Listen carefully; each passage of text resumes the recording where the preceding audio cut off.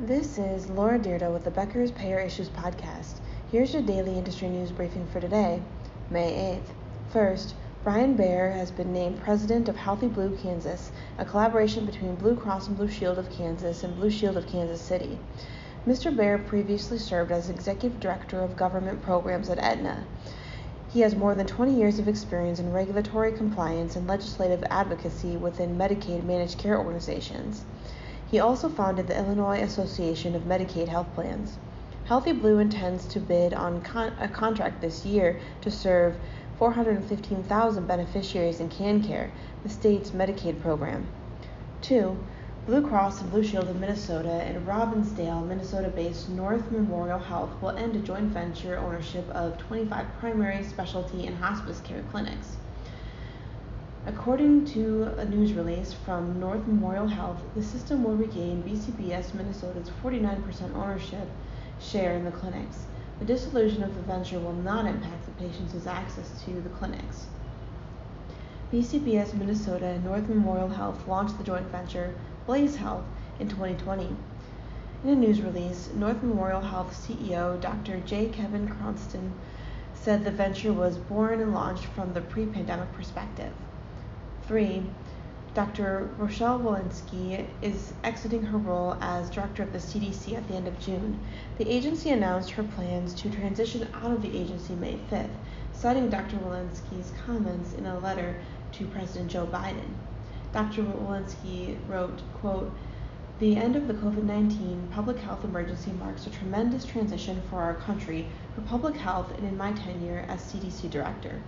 I took on this role at your request with the goal of leaving behind the dark days of the pandemic and moving CDC and public health forward into a much better and more trusted place," end quote. Dr. Walensky took the helm of the CDC January 2021 and led through a period where the agency received persistent criticism for its antiquated systems and missteps related to the nation's COVID-19 response. In December, Dr. Walensky urged Congress to grant the agency more funding and authority to improve data reporting and accelerate its response to the public health crisis. At the start of the year, Dr. Walensky unveiled a comprehensive plan to overhaul the agency structure. The plan came after a comprehensive review uncovered deep holes in the CDC's emergency preparedness strategy. The plan, which was dubbed Moving Forward, is underway at the CDC. And the changes are underway from everything from expanding a number of staff who are ready to respond to a disease outbreak to implementing plain language trainings and overhauling the CDC's website so it's easier for people to find public health information. Dr. Walensky also oversaw the response efforts to the nation's Mpox outbreak and the Ebola outbreak in Uganda during her tenure at the agency. Before joining the CDC, she was chief of the Division of Infectious Diseases at Boston-based Massachusetts General Hospital and a professor of medicine at Harvard Medical School. If you would like the latest in payer and healthcare industry news delivered to your inbox every afternoon, subscribe to the Becker's Payer Issues e-newsletter through our website at www.beckerspayer.com.